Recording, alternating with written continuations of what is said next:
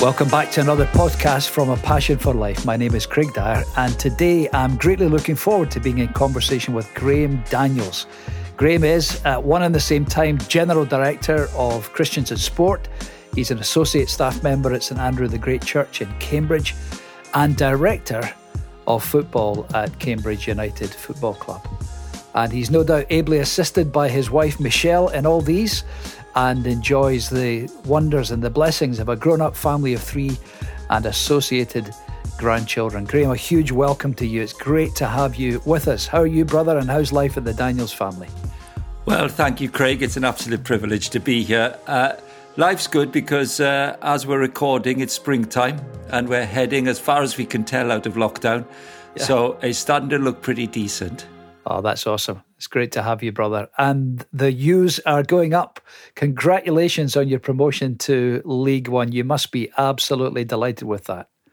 Yes, very, very happy indeed. I've been in this game long enough to know that rather than 4 weddings and a funeral, it's 4 funerals and a wedding in professional football.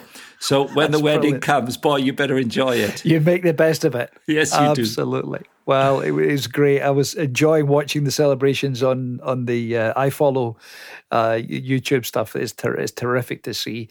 Now, this has obviously been, you were touching there on COVID, it's obviously been a very, very tough season. What's your perspective on that? How much tougher has it been because of these restrictions and so on?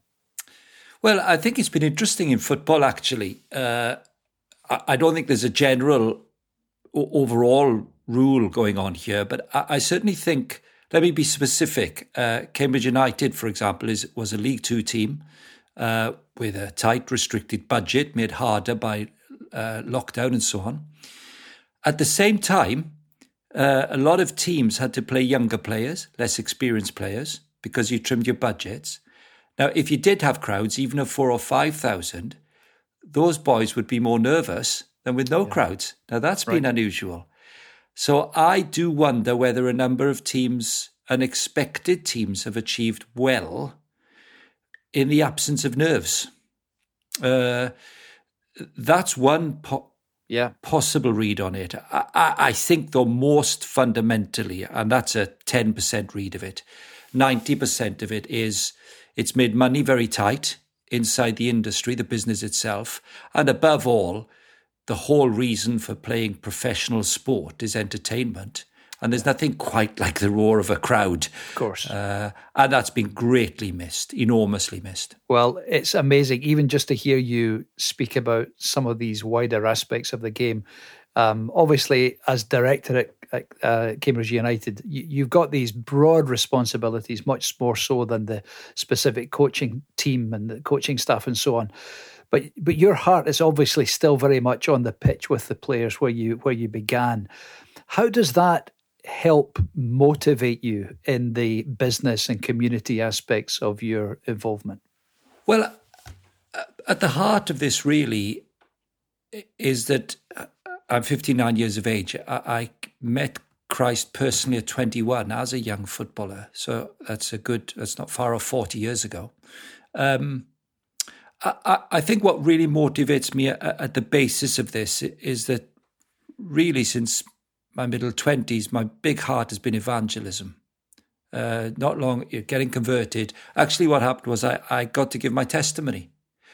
And I'd never spoken in public about anything. And I realised there was something amazing about opening your mouth and talking about Christ into a context where people might listen initially, at least, to you because of the sport.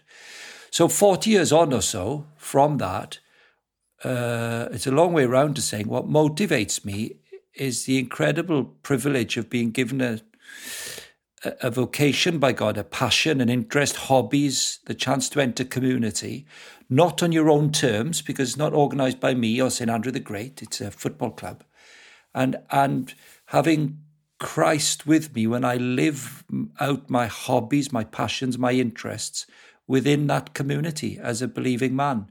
That's really been my consistent motivation for this for the best part of 40 years.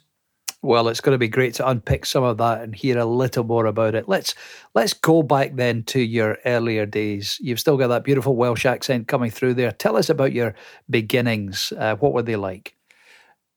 Well, I grew up in South Wales. My dad was a steel worker. My mum worked in a school canteen near our house.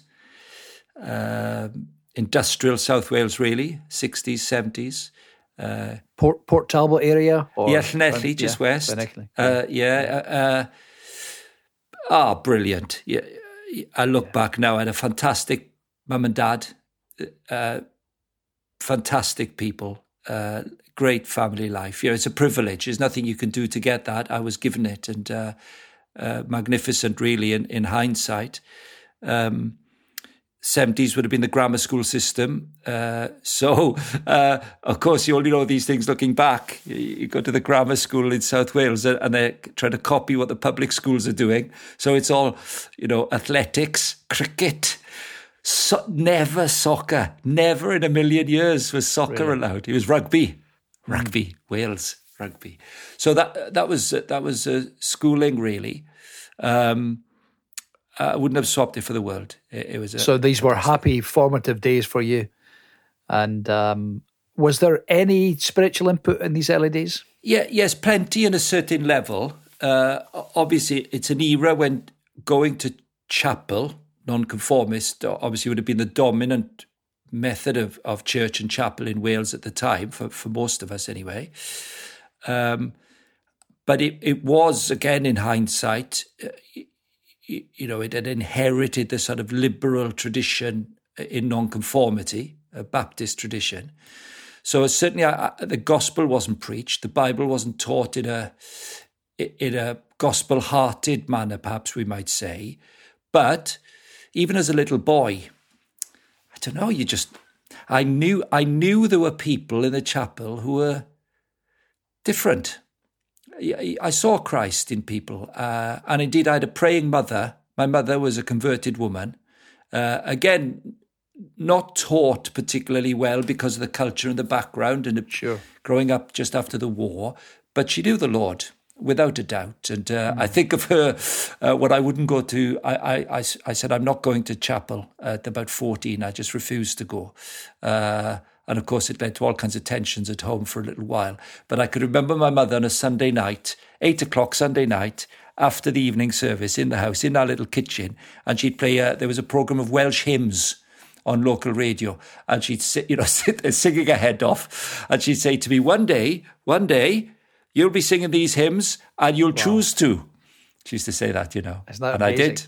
Yeah, and I did before she died, which was great. Isn't that glorious? So she saw the fulfillment of that. Yeah. She did. She certainly did. How wonderful. So then tell us a little bit about how the Lord actually brought you to know and love him. How did that happen, Graham? Well, I think looking back on Mum, my dad was converted before he passed away some years later. But my Mum, really, she was the formative influence. Of course, you don't think that at the time. But there was a definitive moment when I was 15, and it was pretty definitive. I was picked for the school cricket team for no good reason other than a boy fell ill at 5 to 12 and they were leaving at 12. and Craig, funny you should say that because, of course, listeners won't know that Llanelli to Port Talbot is about 20 miles. And you mentioned Port Talbot earlier. And Cardiff is about 50 miles from Llanelli. So I'm ashamed to say, I wouldn't tell my children or grandchildren this, they might find out now. I was in year 10 as it is now, and I wasn't at school. The exams had finished, and I didn't go to school. So I was at home, and there was a knock on my door, and it was a teacher from school with a school minibus saying, have you got your whites? Wow. I said, yes, sir. He said, get them. You're on the bus to Cardiff. So terrible, amazing. Really. Off we went, 1 hour trip. I didn't know a boy in the bus, because they were all in the upper sixth, and obviously I was only picked because they were short. We went to Cardiff. If people like cricket, I fielded third man and long leg, a deep leg, and I didn't bat. The captain, or the key player, however, sat next to me. This story, I think, is worth it because it's the best encouragement I've ever been able to glean from this. The key player sat next to me. He didn't have to. He chose to sit next to me. Interesting. On the way there, nice, pleasant conversation, nice man. It looked like a man, of course. It looked like he had a beard. He was 18. I was 15. On the way back, he scored a lot of runs, took a lot of wickets. It's a Monday. And he says to me, what did you do at the weekend? I said, I played cricket Saturday. Sunday was dull because there's nothing much on, 70s in Wales, and I didn't go to church anymore. I said, what about you? And he said, I played cricket Saturday. I went to church Sunday. I said, you went to church? What did you go to church for? He says, what do you mean? I said, well, does your mother still make you go? And of course, this is a cool bloke from the upper six, and a really top sportsman. And I, it's funny, isn't it? Because of course I thought he must be uncool now. It's terrible, really. And he said to me, no, I go to church. And he coloured up a bit. He said, no, I go to church because I follow Jesus. And I said to myself, 45 miles to go. I'm stuffed here, sitting next to this fella. Now, funny as that story is, 6 years later, I became a Christian. And for those 6 years, leaving home, going to live in Cardiff, studying, playing football, pre-internet and all that, of course. Gwion Jenkins, his name was. He kept in touch with me, letters, phone calls, visits, prayer. And I actually became a Christian. I was playing football for Cambridge United, and my boyhood hero was Kevin Keegan, who used to play for Liverpool. Yeah. And we were playing against Newcastle. Keegan was in his last season as a footballer at Newcastle. So we were bottom of the championship as it is today. They were top. Wow. We played at Newcastle.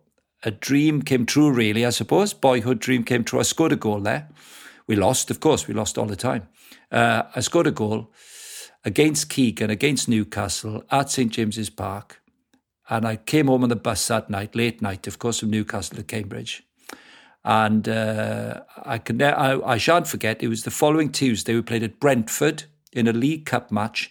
And a couple of years before, I'd have given my right arm to play in a League Cup match against Brentford. Exactly. And now it was an anticlimax. And all I could think of was Gwion Jenkins. And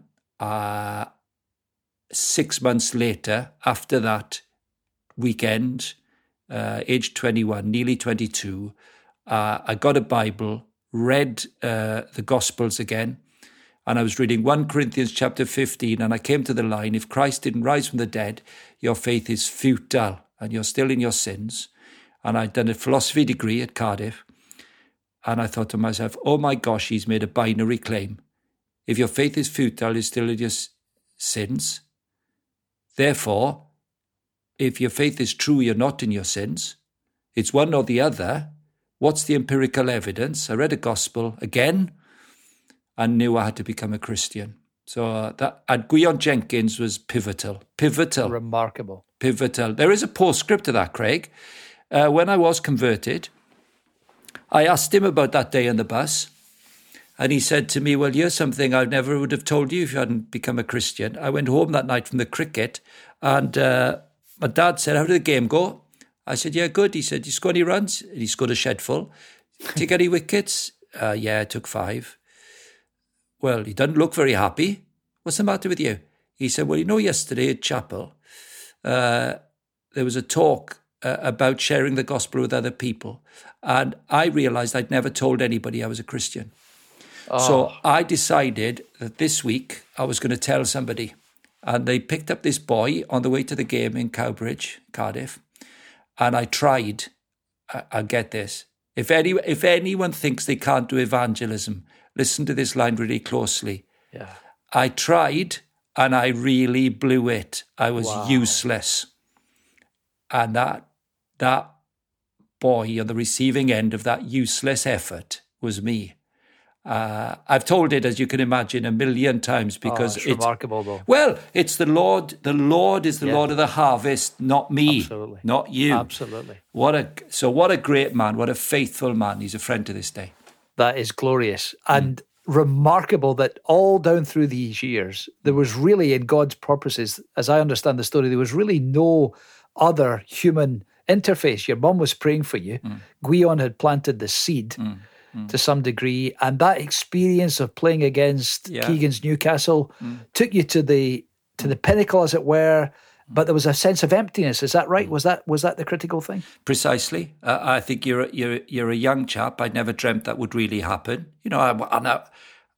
This isn't false humility. I wasn't really good at all. I was good enough to get to there, but I wasn't good enough to be a really good player. But the Lord, in His kindness, gave me 2 or 3 years at that level, where 6 months into it, I realised that the rest of my life had to be in submission to Christ, and it couldn't be run on my own. And somehow He had to put me there to see it, I suppose. Amazing. Yeah. Amazing. And we do hear, from time to time, at least the first half of that testimony, not necessarily everyone coming to know the Lord, but we do hear of people who have reached the top, the summit of their career potential in sports or in the music industry or in films or whatever, and talking about the emptiness at the top. But they don't all found what you found in terms of coming to know Christ. That is very, very striking. So you obviously finished your schooling there, and you mentioned that you'd studied philosophy. I wonder, we'd be interested to know, was that like a backup plan if the football career didn't work out, or were you genuinely interested in more than football at that time? Well, most people aren't old enough to remember what was the grammar school selection system at 11, and they took 600 boys from my town to one school. Wow. But the benefits of it were incredible teachers. So the reason I went to university was that I had a head teacher. Remember I said earlier, my mum and dad, Dad worked in the steelworks. He didn't have a clue about, nobody went to university. And I was going to leave school at 16. Year 11 as it is today, I was going to leave. I was going to be an apprentice footballer. That's what I wanted to do. And I would have been able to do that. The head teacher called my parents in and told them not to let me do it. He said he mustn't do that. Not many people make it. He said he needs to stay at school. And then, after the sixth form, he nagged me to go to university in Cardiff, because that's where my club was. Remarkable. And I went there to read law, but after being there for a week, I realised you had to study all day, every day. And so I looked for a subject where there were the fewest possible number of lectures or seminars in a week. And it was philosophy. So such a noble choice. That's what it was. Hardly the motivation of Plato or Aristotle. But then it meant I could go to Cardiff City's Ninian Park every day to train and then go to college. So it was the incredible commitment of one man to one boy in 600 at his school. And he would have done it for anyone, which meant that I had that on my CV when the football career wasn't that great. Amazing. So you'd already been recruited to Cardiff City at that point? Yeah. How old were you when you were signed there? Around 16. Wow. You couldn't play, as I said to you, couldn't play football really at school. Not really. Yeah. And I had to ask permission from the head of PE to allow me to play football. Wow. And I asked him to let me go to the Welsh schools trials. He said, "What? You're not good enough at rugby to go to the Welsh schools trials?" I said, "No, football." So I went to those, and of course they have scouts at them, and off I went then. You were spotted then. Yeah, amazing. But you really honed your skills playing on the streets, I take it, just kicking between lampposts and stuff like that. Of course. That's industrial South Wales, wasn't it? Yeah, absolutely. Although you had to kick the round ball on the sly, because unless it was oval, nobody wanted to do it with you. Absolutely. Amazing. Thinking about that whole concept of belonging to a team, did you have a good initial experience of church family when you had come to Christ? Oh, Craig, brilliant. Wow. Such gratitude for so many things, talking about this to you, where you've led me here. After I'd read 1 Corinthians 15, read through Mark's Gospel again, about a week later, I was on my own in Cambridge. The girl I married, Michelle, she was still in Cardiff. She was my girlfriend. We were about to get married, and I was in Cambridge. She didn't know I'd been converted. She used to come up and see me every few weeks. She didn't know I was converted. And we never went to anything when I was at home. A a week after reading that Bible verse, I was in somebody's car on King's Parade, the iconic King's Parade in Cambridge. And as we were going along in his car, I looked out over the window. Michael Jenkins was on King's Parade. Michael Jenkins. I said to my friend, Clarky, stop the car, stop the car. I ran out the car, chased after Michael Jenkins, who was about 4 or 5 years older than me, perhaps. He was on my school bus. Clever boy. And he was doing his PhD in chemistry in Cambridge. I ran after him. I could see him now. I shouted, Michael Jenkins. Of course, Welsh accent. Michael Jenkins. And I saw when he looked round, I thought, I could see him thinking, that's that horrendous boy, for the school bus. So I ran over to him. I said, Michael, Graham Daniels. He said, yes, I know. I said, what are you doing? I said, I knew I guessed he was doing PhD because of his age. He said, I'm doing a PhD in chemistry. I said, great. I said, are you still a Christian? He was a Christian at school, an ashamed Christian. And he said, I could see his face. He said, yes. Because I was waiting for a bit of Mickey take, I suppose. I said, so am I. And at first he didn't believe me, just for a split second, because he was wondering what I was going to say. And he said, he obviously took it on board. And he said, come on, I'll take you for a cup of tea. Went for a cup of tea. He took me to Panton Hall on Sunday, which was a Brethren Assembly in Cambridge. And a very nice man who was an elder called Robert Gordon was an Old Testament prof at Cambridge. And for the next 3 years, Wednesdays a day off in football, I used to go to the combination rooms of Cambridge University, and Robert used to read the Bible with me. Isn't that incredible? For 3 years. 3 years. Michael Jenkins took me to church, and the fellowship was amazing. It was amazing. And my wife, when we were married, my wife came from Cardiff.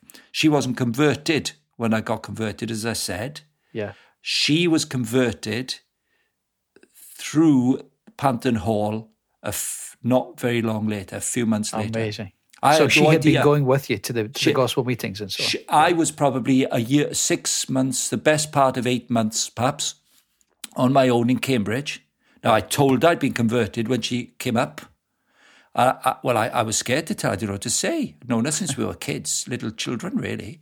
Yeah. So I said, listen, when she came on a Friday, I said, listen, I'm thinking of going to church Sunday. I'd been once already. She said, all right, why is that? I said, well, I bumped into Michael Jenkins. Remember him in my school? No, I didn't know him. Yeah, I went to church with him. Do you want to come? Yeah, all right. She came. She didn't know what was going on, and she didn't come up often, of course, because it's a long way. But amazing. I didn't know. I had no idea this was a problematic issue. Of course, because I didn't know anything, you see. I had no... And the people at Panton were so lovely. And when she used to come to Cambridge, every Sunday we were invited to people's homes, drive her to the station. She amazing. Looked after her, and she gave her life to Christ about 9 months later. So she heard the gospel there, really. She heard it loud and clear. And saw it. Yeah.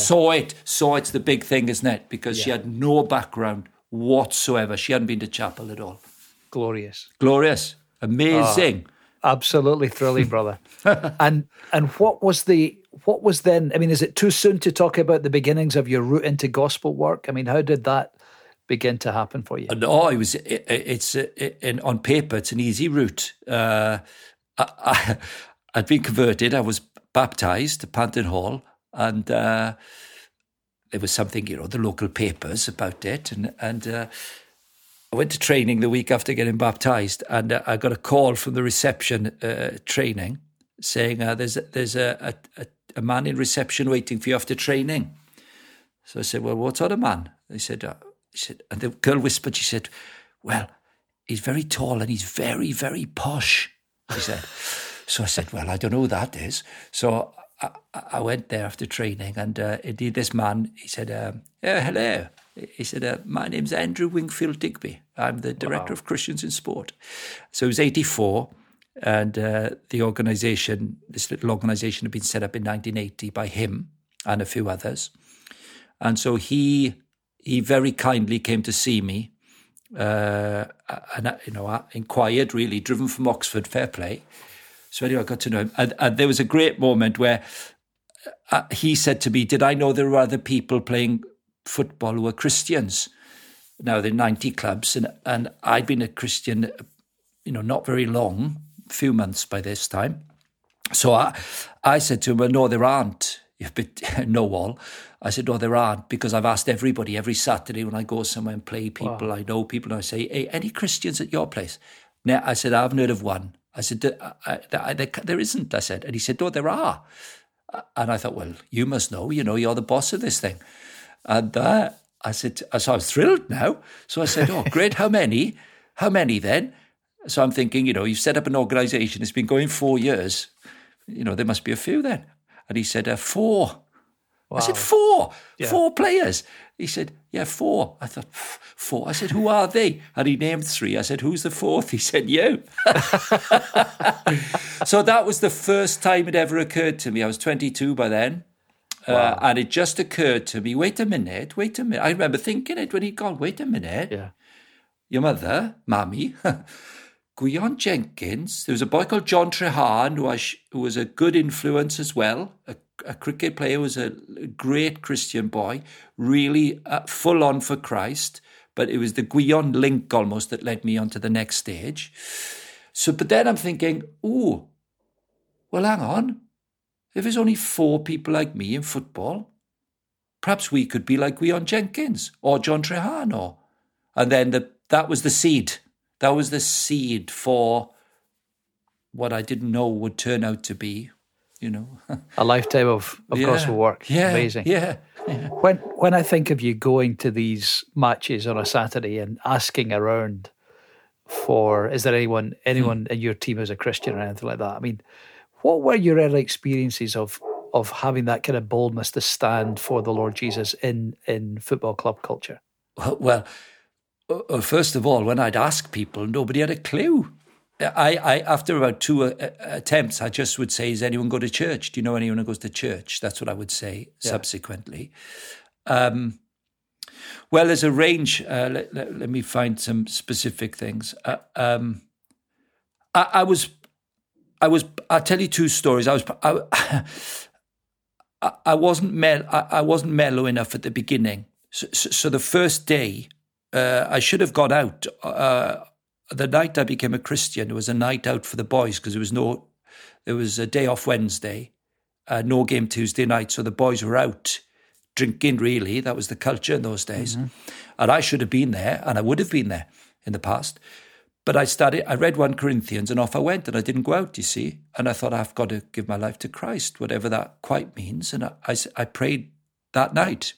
So I didn't see the boys Wednesday. Obviously, I went to work Thursday, and somebody said, oi, Taffy, where were you Tuesday? Too tight to come out for a few pints, are you?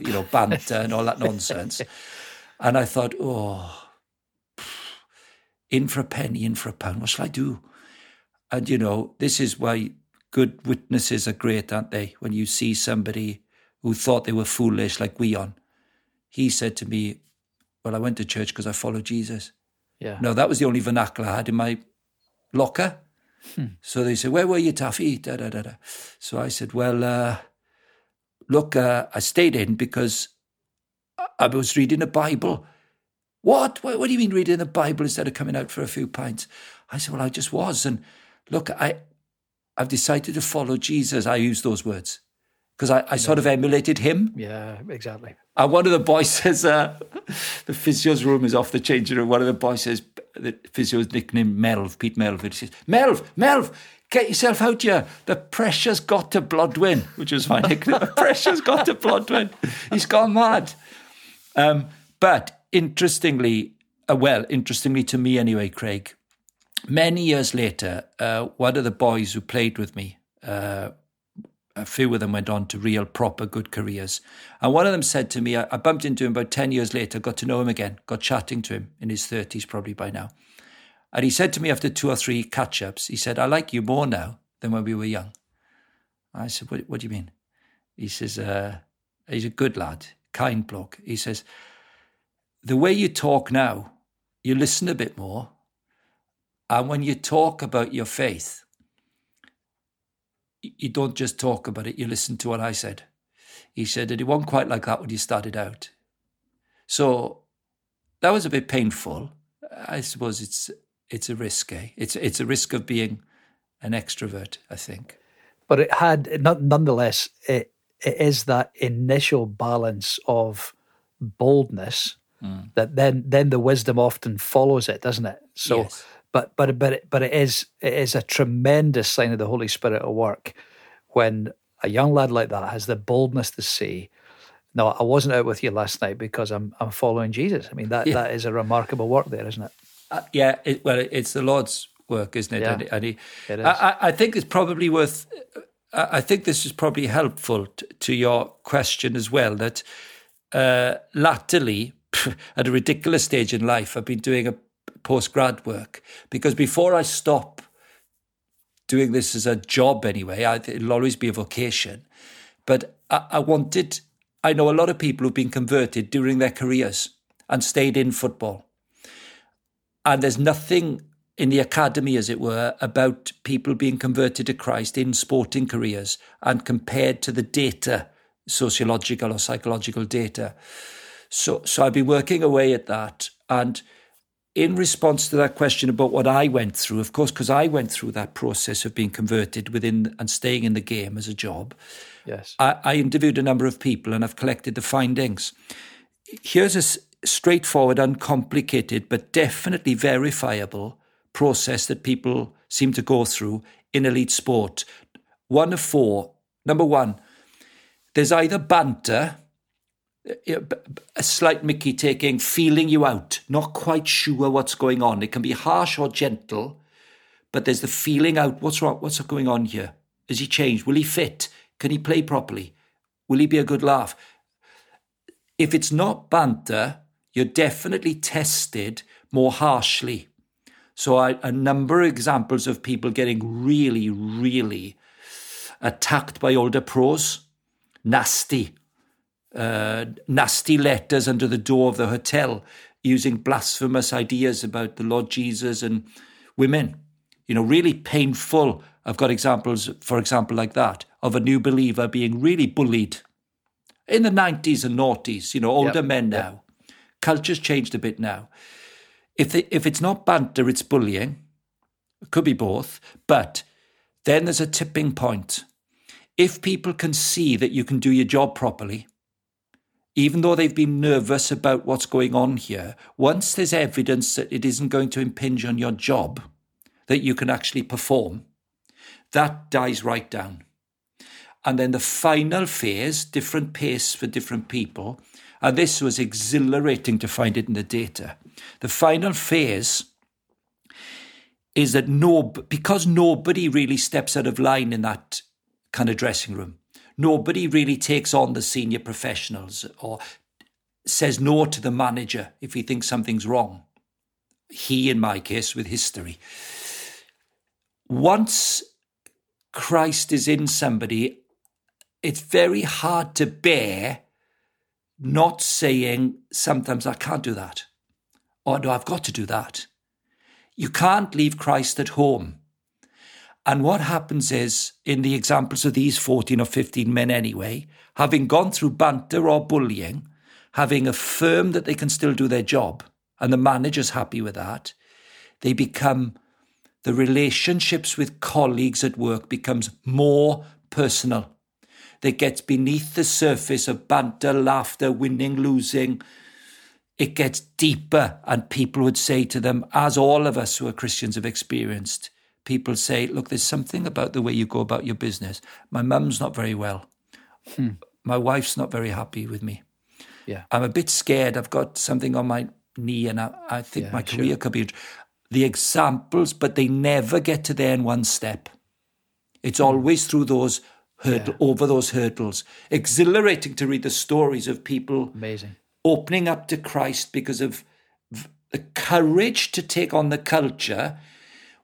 Meanwhile, the capacity to do your job properly, but that integration of faith and sport has effectively been my lifelong challenge. How do you stay on the right side of the line within the culture as a Christian and an athlete within the subculture? That sounds like a fascinating piece of work you're doing for your doctoral thesis. And I mean, just as you described it there, Graham, it must be the experience of young Christians in the school environment, people who are beginning to find their feet. They must go through these stages that you've described, and so encouraging for people to hear, young people at school or someone who's come to Christ and works with in the factory or in the building site or in the office, or there will be strong parallels there for every environment, and wonderful to hear that it gets to the point where people actually respect and admire the fact that you took a stand, that you were a lone voice, that you opened yourself up to all kinds of mockery and some of it quite unkind, and yet you withstood it.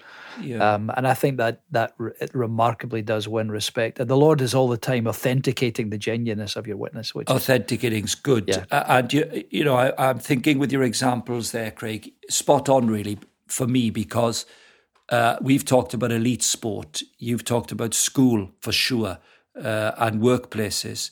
And it just occurs to me that perhaps not on the elite side of sport, but on the competitive side, over the years, we'll have known thousands of undergraduates who've left school, gone to university, and they get in the first or second 15 and so on. They're freshers. It's just occurred to me that there's an alignment here, because what a number of people involved in this work with sports people have done over the years, Christians and sport people, you'll find out. Now, again, these things are changing with culture, I think for good. But over the years, often very crude initiation ceremonies to join a sports team, in the past, certainly going to university. So if you were to know what the rude behaviour or the immoral behaviour or drinking behaviour, sexual behaviour, if you could know what the typical initiation was, let's say, let's not name a university, but at a particular university in the rugby squad, you could then tell a fresher who's a believing young woman or man, now look, this will be the initiation that you're coming up against here. There'll be banter and bullying if you don't do it. If you offer one of these three alternatives, other people have said before, look, I'll drink 3 pints of milk straight down or something, I don't know, instead of alcohol. If you find a way to show that you're game for a laugh, but you're not crossing boundaries, you will find that you'll get respect, and it will lead to gospel conversations. That kind of integration into any subculture of sport or arts or music or work or education, huge help, is a critical trajectory. Oh, yeah. Yes, it is. Amazing. Just as you were describing there a moment ago, the ability nonetheless to be able to do your job, so to speak. I mean, now over the years of football club management and being on the board and being a director and governance and so on, there must have been times when doing your job meant tough conversations. Thinking of the retained and the released list and that negotiation, or having to dispense with the manager's services. Is there a Christian way to handle these potentially confrontational situations? Oh, well, as anyone listening to our conversation will have experienced from their own lives, and I think the wonderful thing about a historical evangelical view of vocation is the way it teaches you to look back on wherever the Lord has put you and the people He's put you with. And I do this regularly myself, is to look back and think of two things. One, the incredible joy that God has been kind enough to give me through my own family, children, parents, sport, studies, places where He's put me in His great design. And I look back on incredible moments of joy where I tasted how good God is to know personally through the vocation He's given me. And He's worked in that, And then conversely, but equally, if not more powerfully, the way in which, when it's been really, really hard, it's not the resurrection, this one, it's the crucifixion, it's the pain. And I, of course, like everyone else, I've learned more in the painful aspects of my vocation than I have in the joys, but both are needed, aren't they? So the moments I've hated most in my life, and they never get easier, is that moment when you say, hey, Pete, listen, I need to see you this afternoon.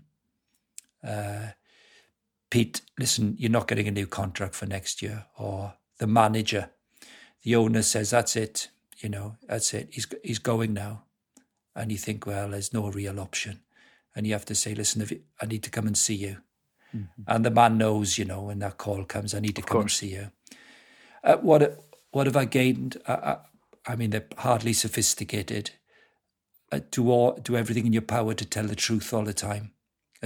You can't tell people everything all the time. That's obvious. You can't give everything away all the time.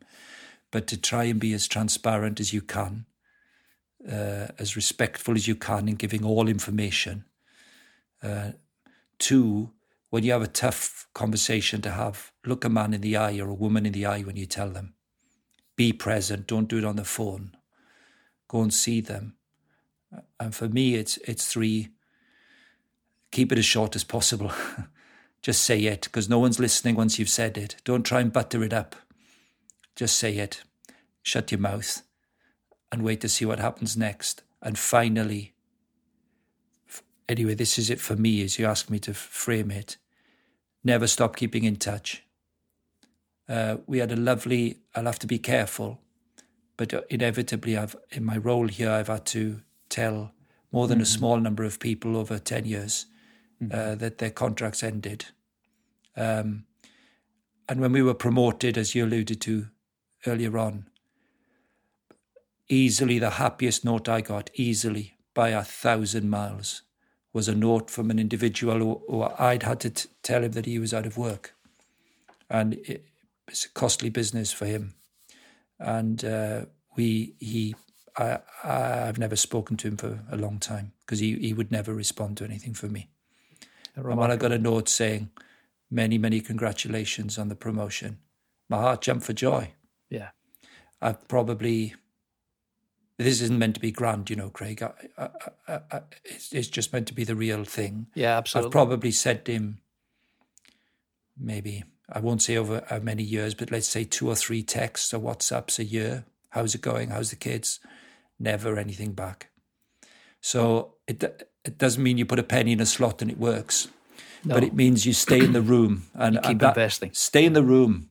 Stay in the room. If you've got a vocation with your children, with your family, with your neighbours, with your job, stay in the room. Stay in the room. Yeah. Yeah. That's remarkable. That's a way of looking at it, I think.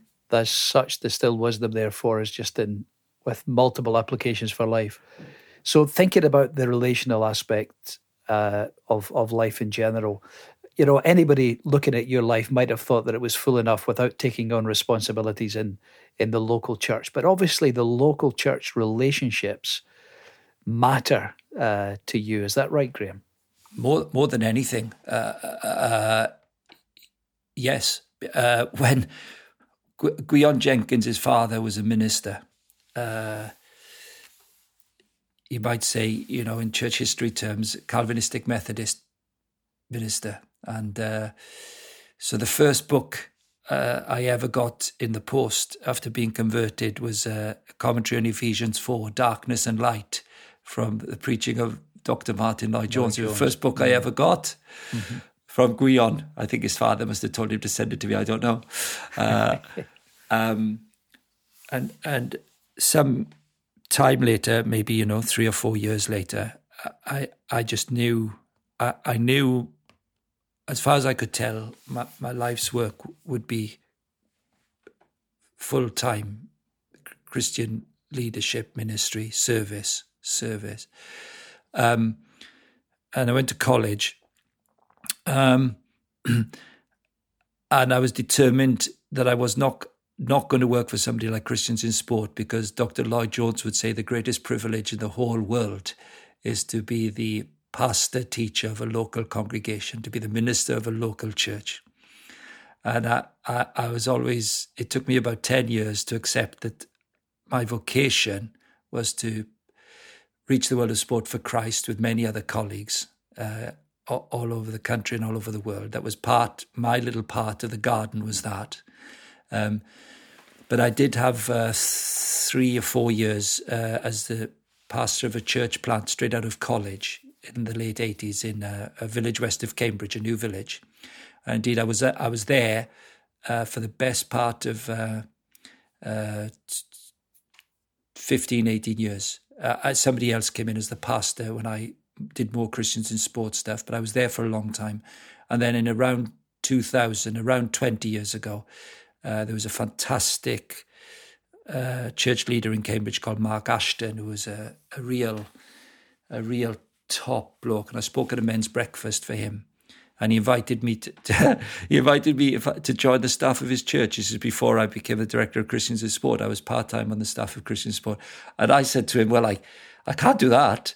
I said, I'm a free church minister. Because I'd never been in an Anglican church, I don't think. I said, what do you mean join your staff? He said, oh, don't worry about that. Don't worry about that. You can join our staff. I said, well, I don't believe in infant baptism. He says, don't worry about that either. You'll never have to do it. That's a good deal.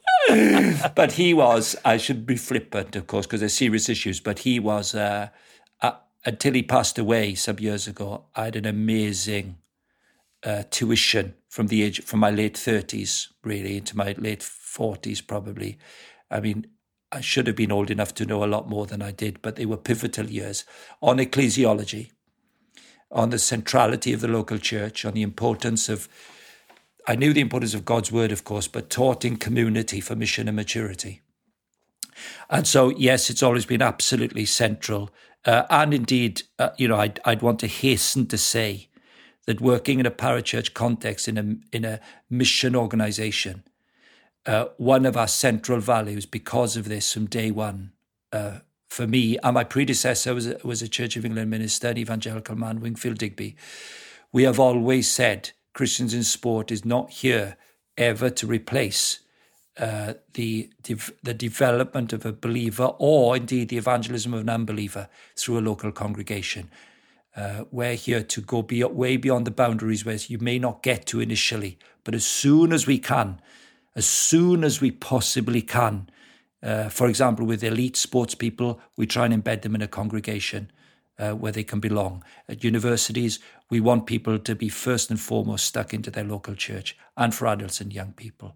Critical, the most fundamental thing. Wonderful. What is your role at Stag, and what's your vision for a positive mission culture there?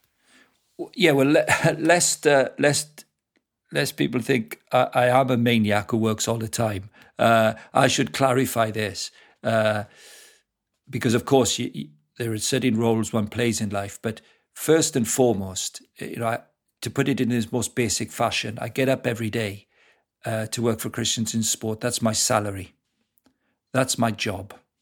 But I felt all along, and indeed for all the staff, those on the mission staff of Christians in Sport, of course, there's people making the organisation tick over, and people go out to do the speaking. But I've always felt that it's absolutely vital that if you're going to ask people who have jobs in a range of areas of society or in education, if you're going to say to them, go and train a couple of times a week and play on a Saturday, well, if you can ask other people to do that, you better do it yourself. So the reason I've always stuck in the football, I've not been paid for the football. It's not my job. It's always voluntary. In the last 15 years anyway, I'm in it because you need to be in a community where you're not in charge and be stretched and tested and pressed. So that's the reason for the. I love the football. I'm not in it for a means to an end, but you need to stay in that community if you're in gospel work, I think, as a salaried job. Critical for me. For me, it's sport. With St. Andrew the Great, well, with Stag, you've just asked the question. Being part of the local congregation is the most fundamental family that one can belong to as a believer. So I'm in Stag because it really matters. And I'm not salaried by Stag. I'm there as an associate evangelist simply because I have a passion for sharing Christ. And I can preach evangelistically 7 or 8 times a year at church and play a small role in galvanising the evangelism in Cambridge amongst the university students and the town. So that's how these things hang together. You know, like anyone else, I've got some unpaid voluntary things which I know are part of God's kind vocation. Yes. And so they're my investments. And they just bring a tremendous balance, a kind of biblical balance to your life in lots of ways, I'm sure. Yeah, I think of incredible things. When I was working for Christians in Sport and working for Mark Ashton in the early 2000s, I mean, incredible. The year he died of cancer, which is not far off a decade ago now, I was preaching. Now, this is a man who had a congregation of probably 1,500.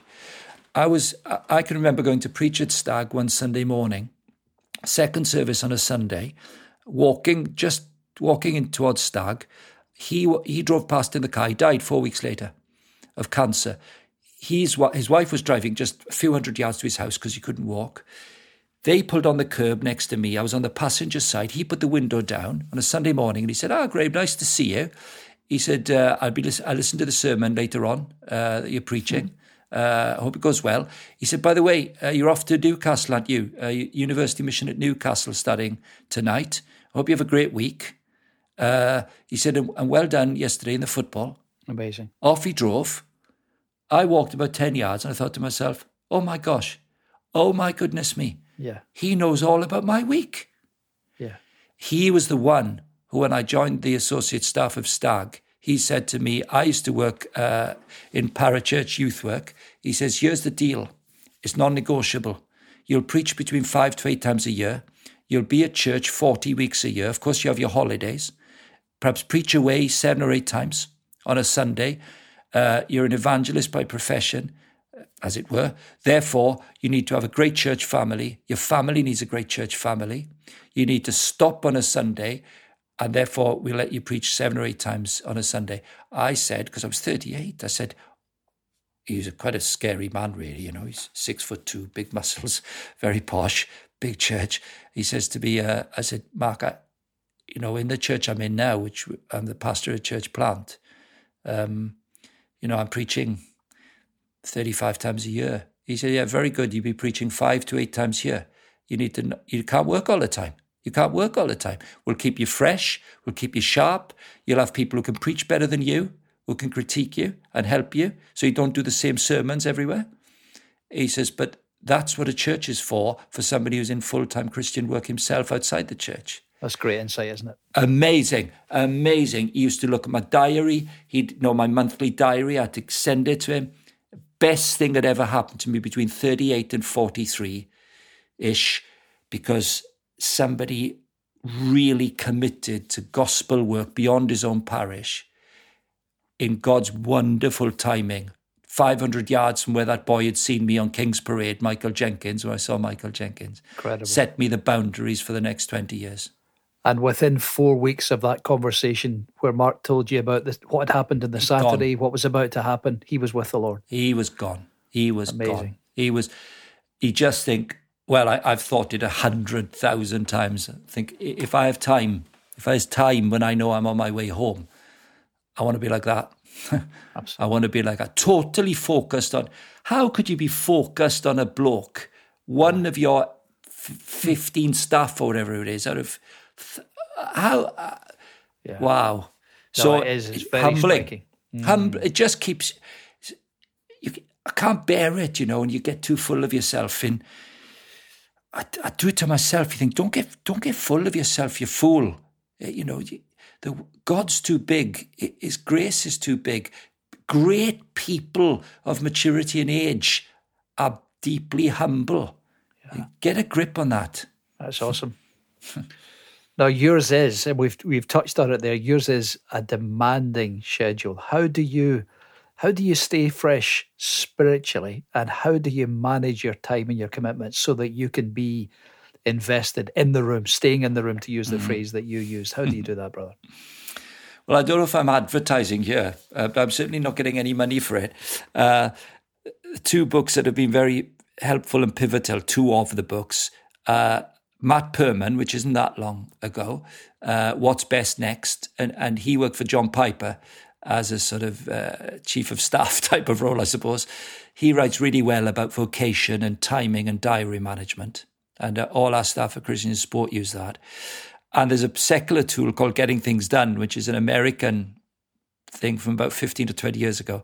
So those things have been really helpful on basic diary management and timing. To be anecdotal about it, Craig, because we live in Cambridge and all our family are in Wales, all the growing up years of the children, we learned a routine, which is every half term, without fail, we'd go to Wales. So for years and years and years, you go to Wales, and in the days of computers and that then, never took them, never used them, never worked, mums, dads, family. Now that comes up obviously 3 times a year. It's a good routine, and it worked really well. Never worked Friday night. Sometimes you do an event, obviously, because of the work we do, but very rare for me. My wife's rarely worked on Fridays. She works in a comprehensive school. The children are gone now, of course. She's off on Friday. There's no stress because you haven't lost on Friday. You've lost on Saturday night. Saturday night's variable, or you're at the other end of the country. So Friday lunch to Saturday morning, no stresses, free time. Very good. And Sabbath Sunday, obviously preaching, but not any other work, not doing Christians in sport, admin, catch-ups, no work on Sunday. So the combination of those, Friday, obviously when the kids were around, Friday was always things with the kids, half term was always family, Sunday, not working, wherever possible, which is most of the time. Basic pathways, markers, signposts in life. Brilliant. As we begin, regrettably, to wind this down so that you can go and be committed to the other things in your diary today, Graham, obviously Christians in Sport is making a tremendous impact under God among the competitive and elite athletes and so on. How is it that you support people at these levels, and how would local churches pray for your work at CIS? Well, thanks for asking, Craig. I've told the story of Gwion Jenkins, and frankly, I don't need to give you too many abstract principles. No. I mean, we're looking, Christians in Sport is very, very basic indeed. My predecessor chose a name that you can mark on the tin because you can't miss it, Christians in Sport. So it's a good name. And it just means, first, men and women, girls and boys who do have faith in Christ. Our shorthand is pray, play, say, from Colossians 4, 2 to 6. Prayer, proclamation. And we'll say, look, the best thing you can ever do if you know Christ and you're a sports person in any shape or form is to pray for your teammates. Play in a way which honours Christ. Be wise in the way you act towards outsiders. Make the most of every opportunity. Let your conversation be always full of grace, seasoned with salt, so you may know how to answer everyone. And say something of Christ. Pray, play, say. That's what we say to all sports people. It's as simple as that. All three are needed to get stuck in. You've got to live the life. You've got to speak of Christ appropriately and keep saying your prayers. And then beyond that, I think what we're always saying is, one, get stuck into church. It's the first place to be if you're a Christian. You just happen to be sporty. So we're doing that all the time. And then we're providing, of course, resources in all sorts of formats, shapes and forms to help people pray for their teammates, play in a way that honours Christ and say something of him. And I look back now on the opening story you asked me, if we're winding in, I think the lockdown has been incredible for so many of us in its sadness and in the unexpected things that God has done with it as well. We'd have never dreamt that we could have a weekly video call, Zoom call, with rugby players, football coaches, female netballers, tennis players from around the world, track and field people. I've been involved in this work for years and years. If you wanted to see a professional athlete, for example, you'd have to travel to see them, make a phone call, but mostly you'd see one or two at a time. And it would cost you a lot of money to get there. We knew of three, I was told of three other footballers in 1984. We know 500 elite athletes, wow, even in this country just now, remarkable. many of whom are on Zoom calls once a week for 1 hour on their day off. Unprecedented. It's unprecedented. Amazing. It never seen anything like it. So all it says is, it's not quite revival, is it? 500. But what it says is the Lord knows his own. He'll call his own. What you need to do is to pray for them to play in a way that honors Christ and to say something of him. Get the Bible open. Believe in getting them. Maturity means getting those people into a local church. If they profess faith, get them into the body of believers and let them grow up as men and women, not just as sports people. Let them come to a whole church family and see there's more to life than sport, but God gave them that vocation. That's the exciting thing about the work. It's exhilarating and at the same time, like all gospel ministry, deeply frustrating. Absolutely. Brother, we are so thankful to the Lord for you, and it's been a real blessing as we try to set up this little podcast to encourage us to be thinking about really beginning to get the gospel out and what does it look like to be prayerfully depending on the Lord and strategically trying to deploy that kind of missional mentality. So it's been a terrific help to hear of God's grace in your life and to hear of all that wisdom distilled through years of seeing him at work and being part of that. We do thank the Lord for you. We pray his continued protection and provision for the work of Christians in Sport and the work in the local church there at Stag, and of course your ministry at the Abbey Park at Cambridge United. That's been a real blessing to us, and thank you all so much for listening. We hope, as I've said, that it has encouraged you and that you'll be kind enough perhaps to join us again on this podcast from A Passion for Life. Do check out apassionforlife.org.uk for details. Do check out christiansinsport.org.uk for details and for opportunities to pray for that ministry. Bye for now.